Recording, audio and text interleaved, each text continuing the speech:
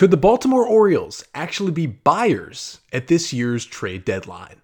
That's one of the three questions I'm going to answer coming up on today's Mailbag Friday episode of the Locked On Orioles podcast.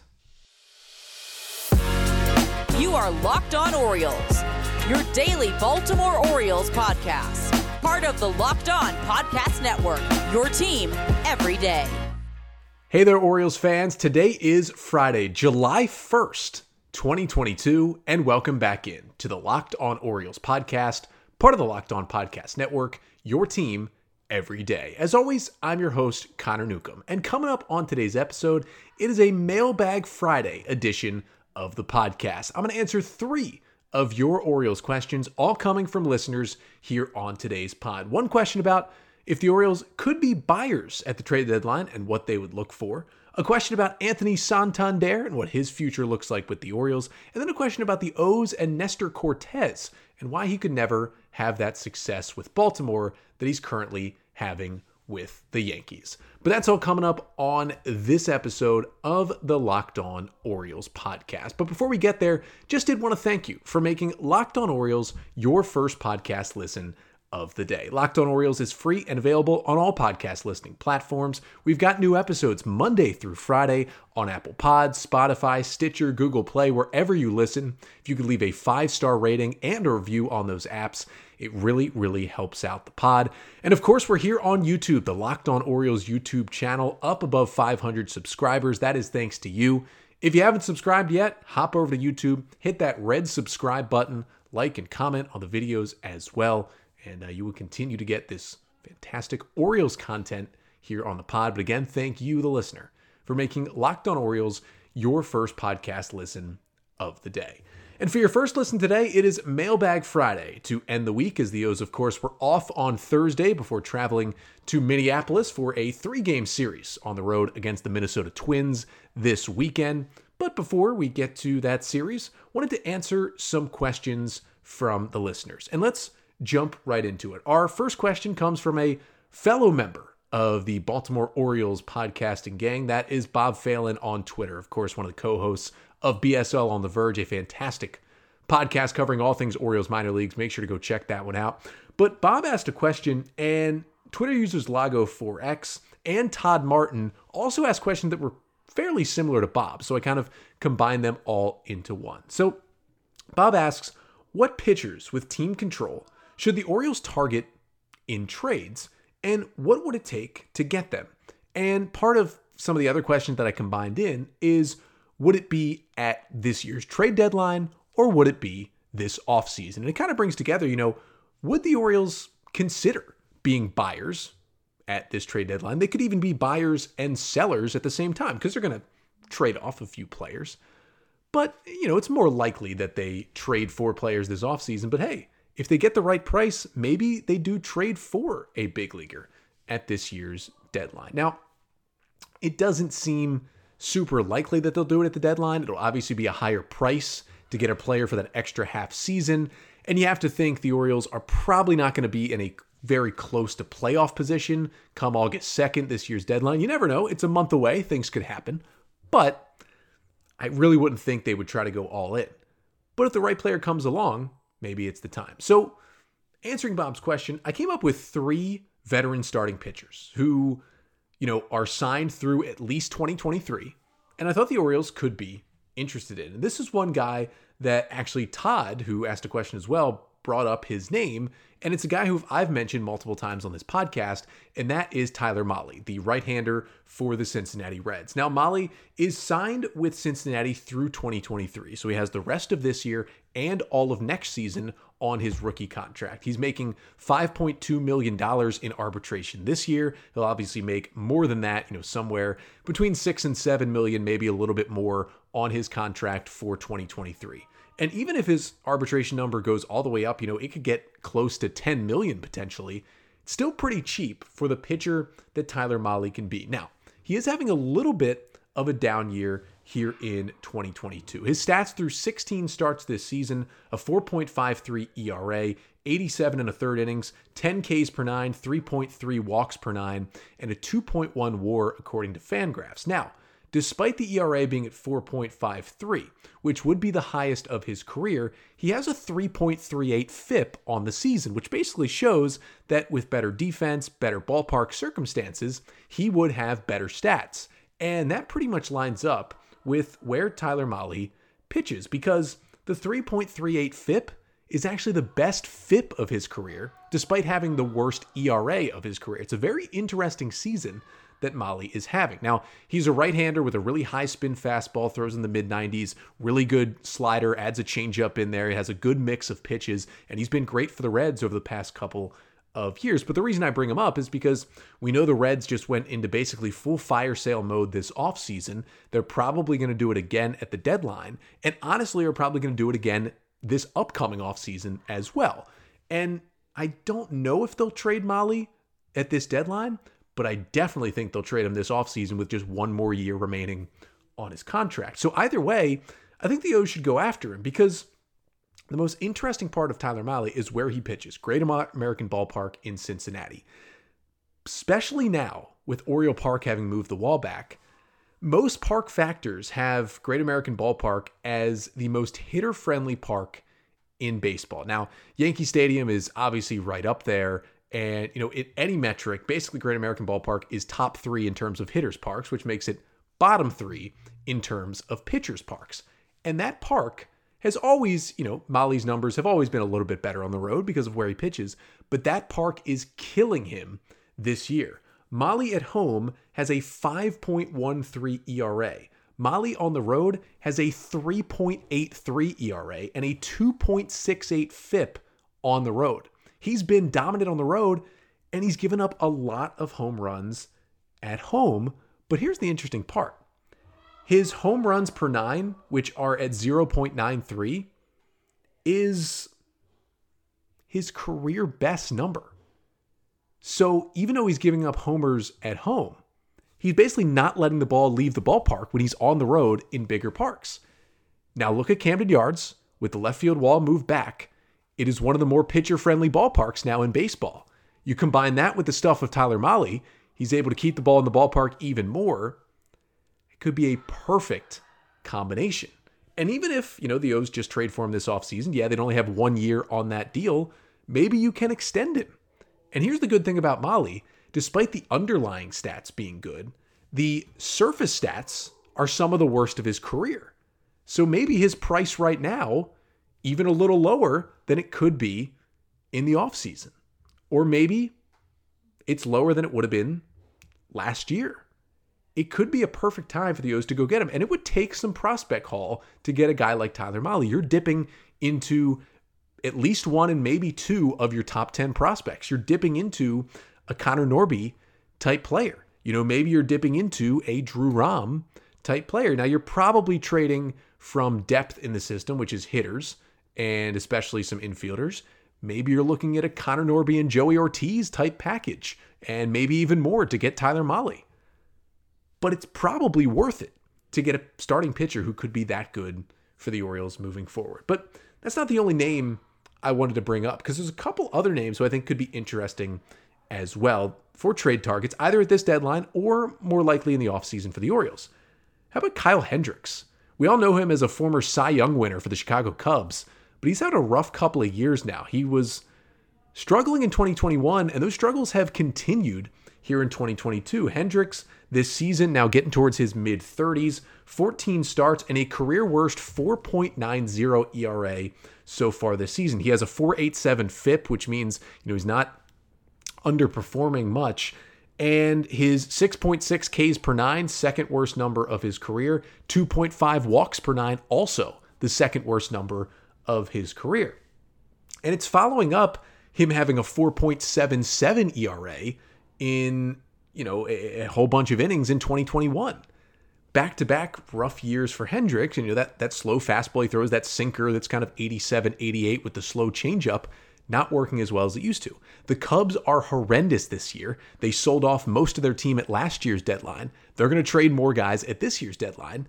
And maybe Hendricks is one of those guys. He's a free agent after 2024, so he still has all of this season plus 2 more years under contract after that.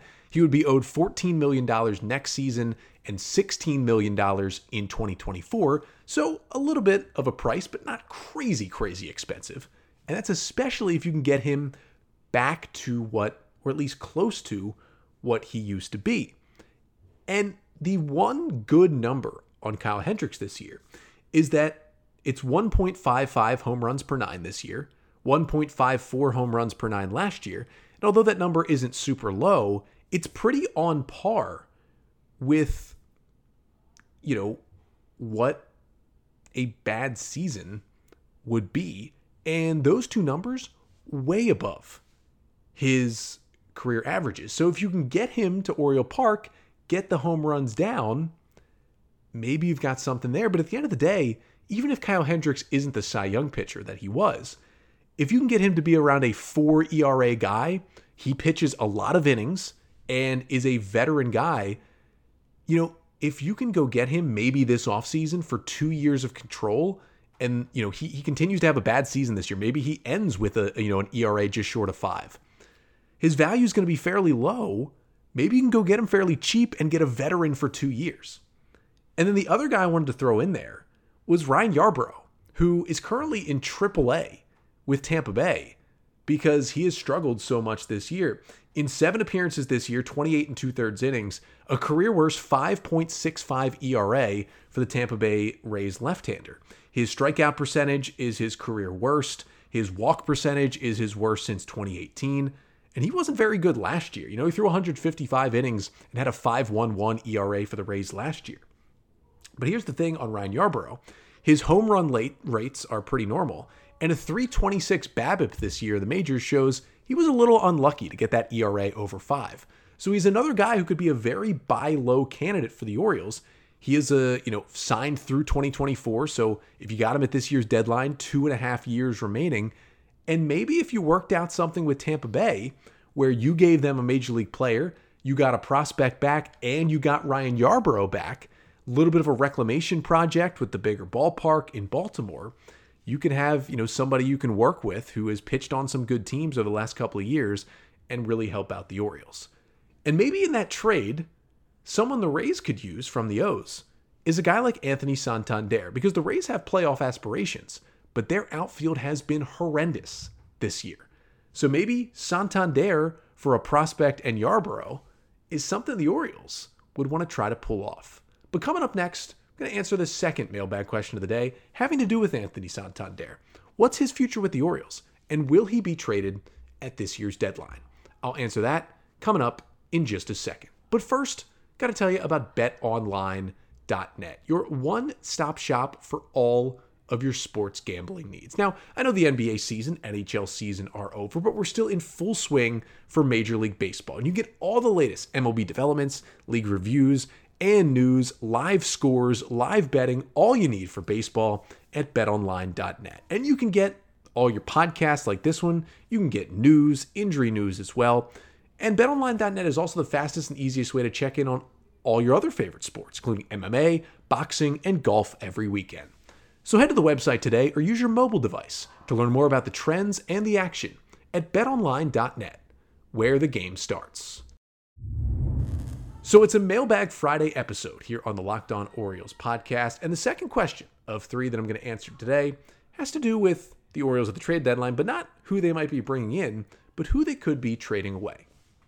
And specifically, this question came from Claiborne via Twitter, and also Big Mike V asked a part of this question on Twitter and said, how do you see Anthony Santander's future playing out with Baltimore? Will they trade him at the deadline? And Big Mike kind of chimed in with this question, asking if the Phillies could potentially be a fit for Anthony Santander at this year's deadline. And to start with the Phillies, it could be a fit because Philadelphia is looking for outfield help, especially with Bryce Harper injured now and out at least 6 weeks. He's only DHing even when, he comes back from that broken hand. The issue with the Phillies, I think, is that Santander is obviously signed through 2024. And when Bryce Harper gets back to being healthy, he's going to play the outfield. They still have Kyle Schwarber locked up, they have Castellanos locked up, and they have Herrera in that outfield. So I don't know how Santander fits them long term. They'd probably be more after a guy like Jorge Lopez of the Orioles with the Philadelphia Phillies, but Santander could fit there. But I wanted to look at some other teams who really could be after Anthony Santander, because I do believe, and I've said it on this podcast, I think the Orioles are going to trade Anthony Santander at this year's deadline. He's having the best complete season of his career by far since coming to the big leagues in 2017. He's basically extrapolated what he did in the shortened season in 2020 before the injury.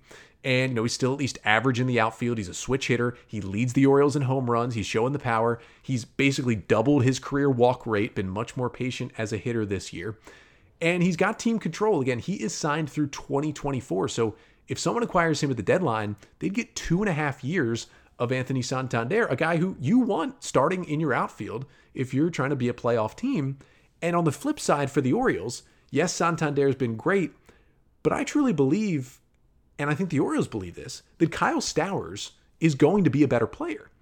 And maybe Colton Cowser and Heston Kjerstad could also be better players.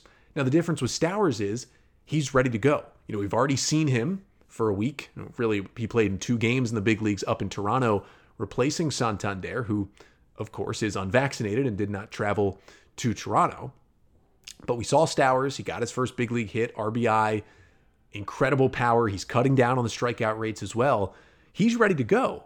And if the Orioles trade Santander, get a good return, and can immediately replace him, in right field with Kyle Stowers, who's ready to go, and I think long-term is a better baseball player, that's a win-win for the O's, which is why I think they're going to deal him at the deadline. So the question becomes, who could be in the market for Anthony Santander? Now, Santander threw 70 games this season, entering play on Friday, 290 plate appearances, 235 hitter with a 329 on base and a 424 slugging, team high 14 home runs, and he's got a 115 WRC plus on the season. Again, the 10.5% walk rate is by far the best of his career. And, he's only got a 253 BABIP on the season, which means maybe you're getting a little unlucky even with balls in play. Defensive metrics have him at best an average outfielder this season. He's been about 0.5 FWAR, but just a solid player to have in your outfield is what he is. And when he has that much control, 2.5 years, he becomes, an even more enticing guy to acquire. So in terms of teams looking for outfield help, I came up with 2 teams in the NL and 2 teams in the AL, but I brought this up on the Locked On Orioles Twitter feed earlier this week, and it's something to consider because, as we know and saw this year, Anthony Santander is unvaccinated, which means he cannot travel to Toronto. When the O's went up to Toronto a couple weeks ago for the 4-game series, Santander could not travel. Kyle Stowers, of course, replaced him on the roster. And the O's have 2 more series on the schedule after the trade deadline where they're set to go to Toronto. But if you're an American League team, would you heavily pursue Anthony Santander? It's something to think about because the Toronto Blue Jays are certainly a playoff team this year. And while they're probably not going to win the AL East, the Yankees have that locked up, Toronto could certainly host playoff games. In the first wildcard round, if they're the top wildcard team, it will be them hosting a 3-game series. If you're another team in the AL wildcard going to Toronto, you wouldn't have maybe a starting outfielder in Santander for an entire playoff series. And even beyond that, the Blue Jays have the talent to go to the World Series, so they could advance in the AL playoffs. If you're playing the Blue Jays in the ALCS, do you potentially want to not have one of your starting outfielders for 3 of those games? It's really something AL teams will think about. But the 2 AL teams I came up with, funny enough, are AL East foes.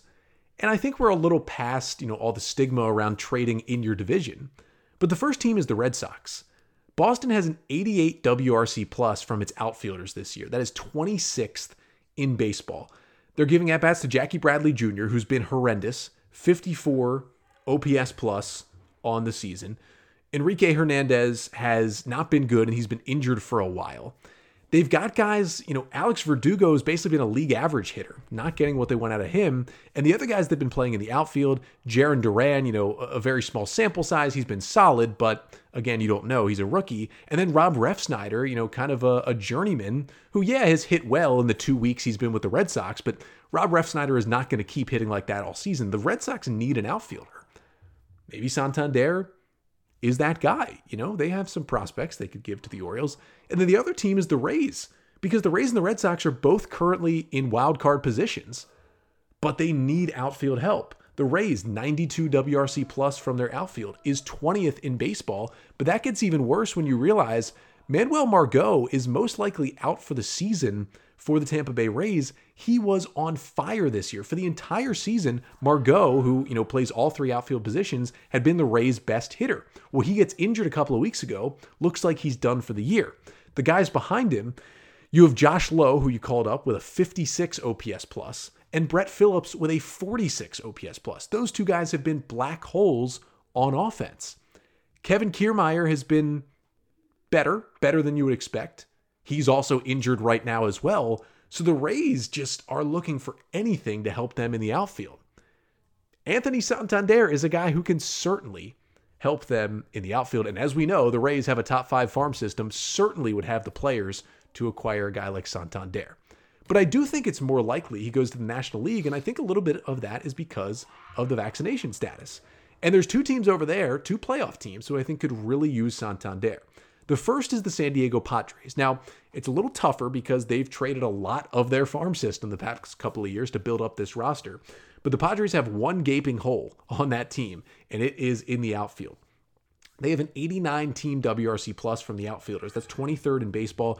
Trent Grisham, he got hot in June, but he's still been a nightmare. 77 OPS plus this year. Will Myers has a 70 OPS plus. He's been bad. He's injured.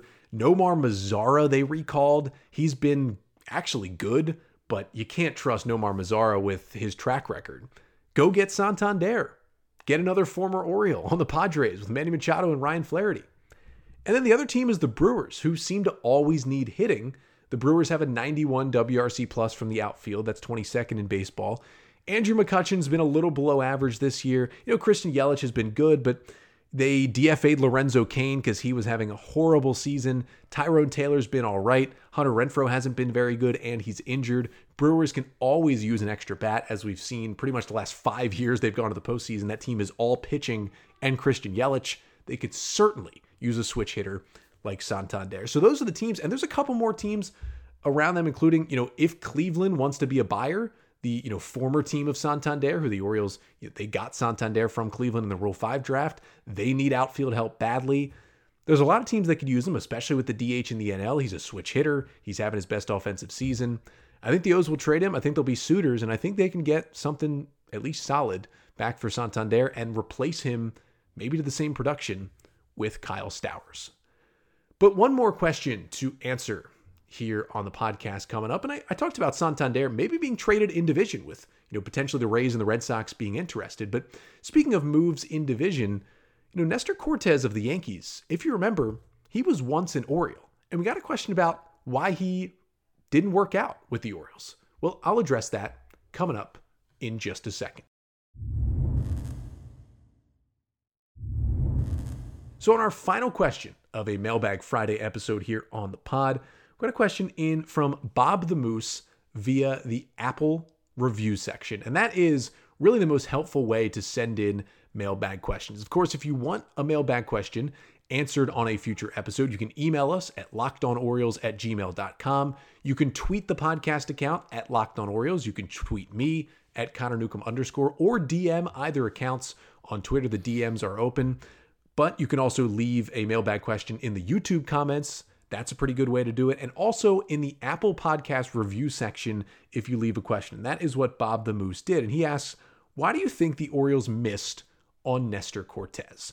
Of course, if you know Nasty Nestor at this point, he's had back-to-back great years with the Yankees in the rotation. And this year, 14 starts for the Yankees. Cortes had a 2.51 ERA. That's after he had a 2.90 ERA last year in 93 innings with New York. He's probably going to be an all-star here in 2022 as really you could probably argue the Yankees' second best starting pitcher this year behind Garrett Cole. I mean, that's pretty good for Nestor Cortes. But if you remember, Cortes, once upon a time, was a Baltimore Oriole.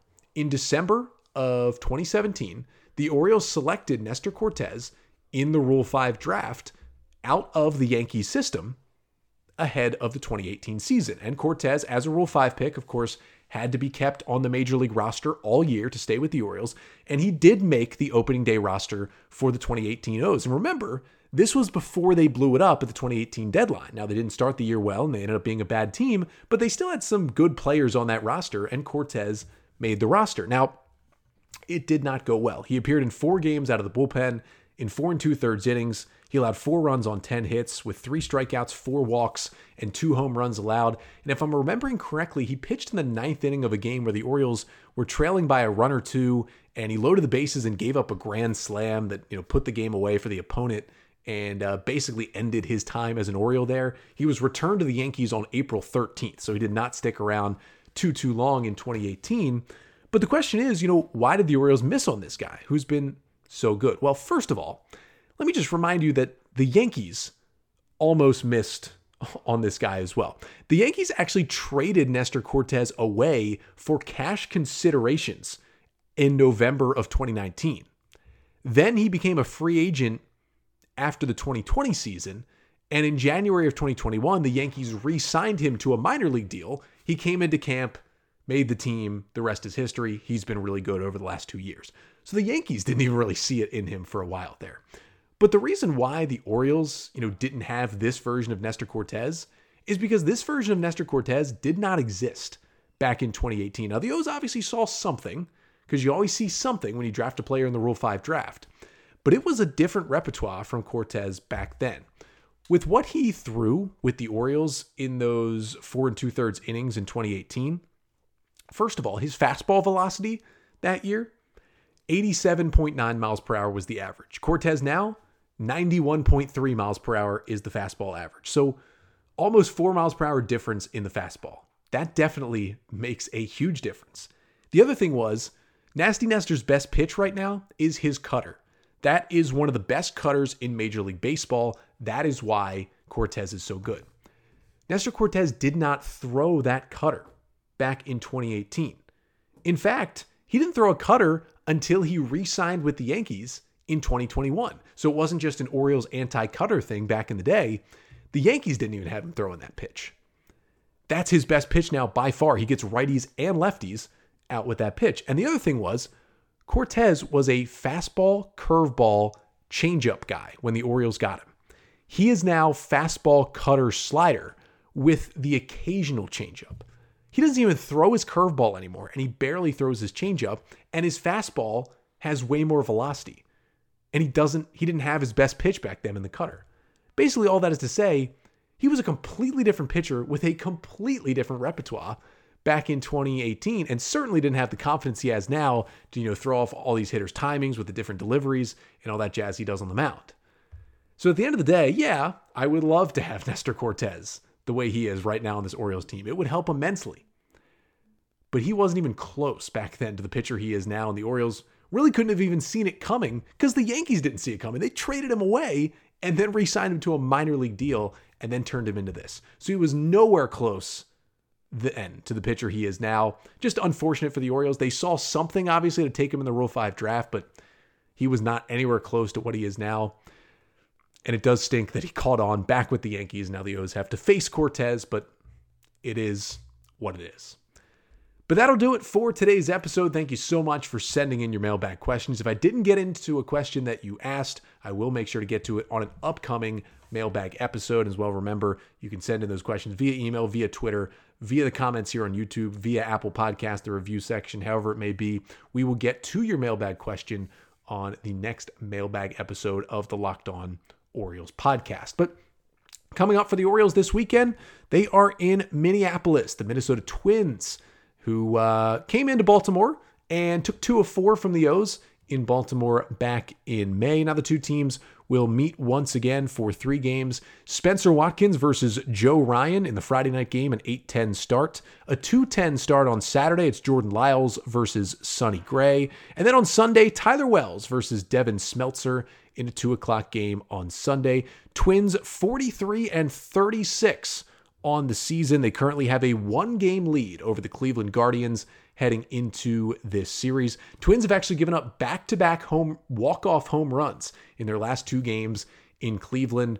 So they're coming back home trying to respond from that and hold their division lead. And of course, who is on that team but Carlos Correa, who We hoped it would be an Oriole, and maybe in the future will be an Oriole. So hopefully the O's can do a little recruiting when they see Correa in Minnesota this weekend. But I'll be back with you on Monday. I'll be back to my regular digs with the Orioles background behind me. The lighting will look better. Everything will look better here on the pod when I come back on Monday, recapping the weekend series between the Orioles and the Twins and getting you my 3 big takeaways from that series. Hopefully the O's can snap this little 2-game losing streak and get back to some winning baseball. But I'll be back to recap it all between the O's and the Twins on Monday. But until then, I'm Connor Newcomb, and this has been the Locked On Orioles podcast, part of the Locked On Podcast Network. Your team every day.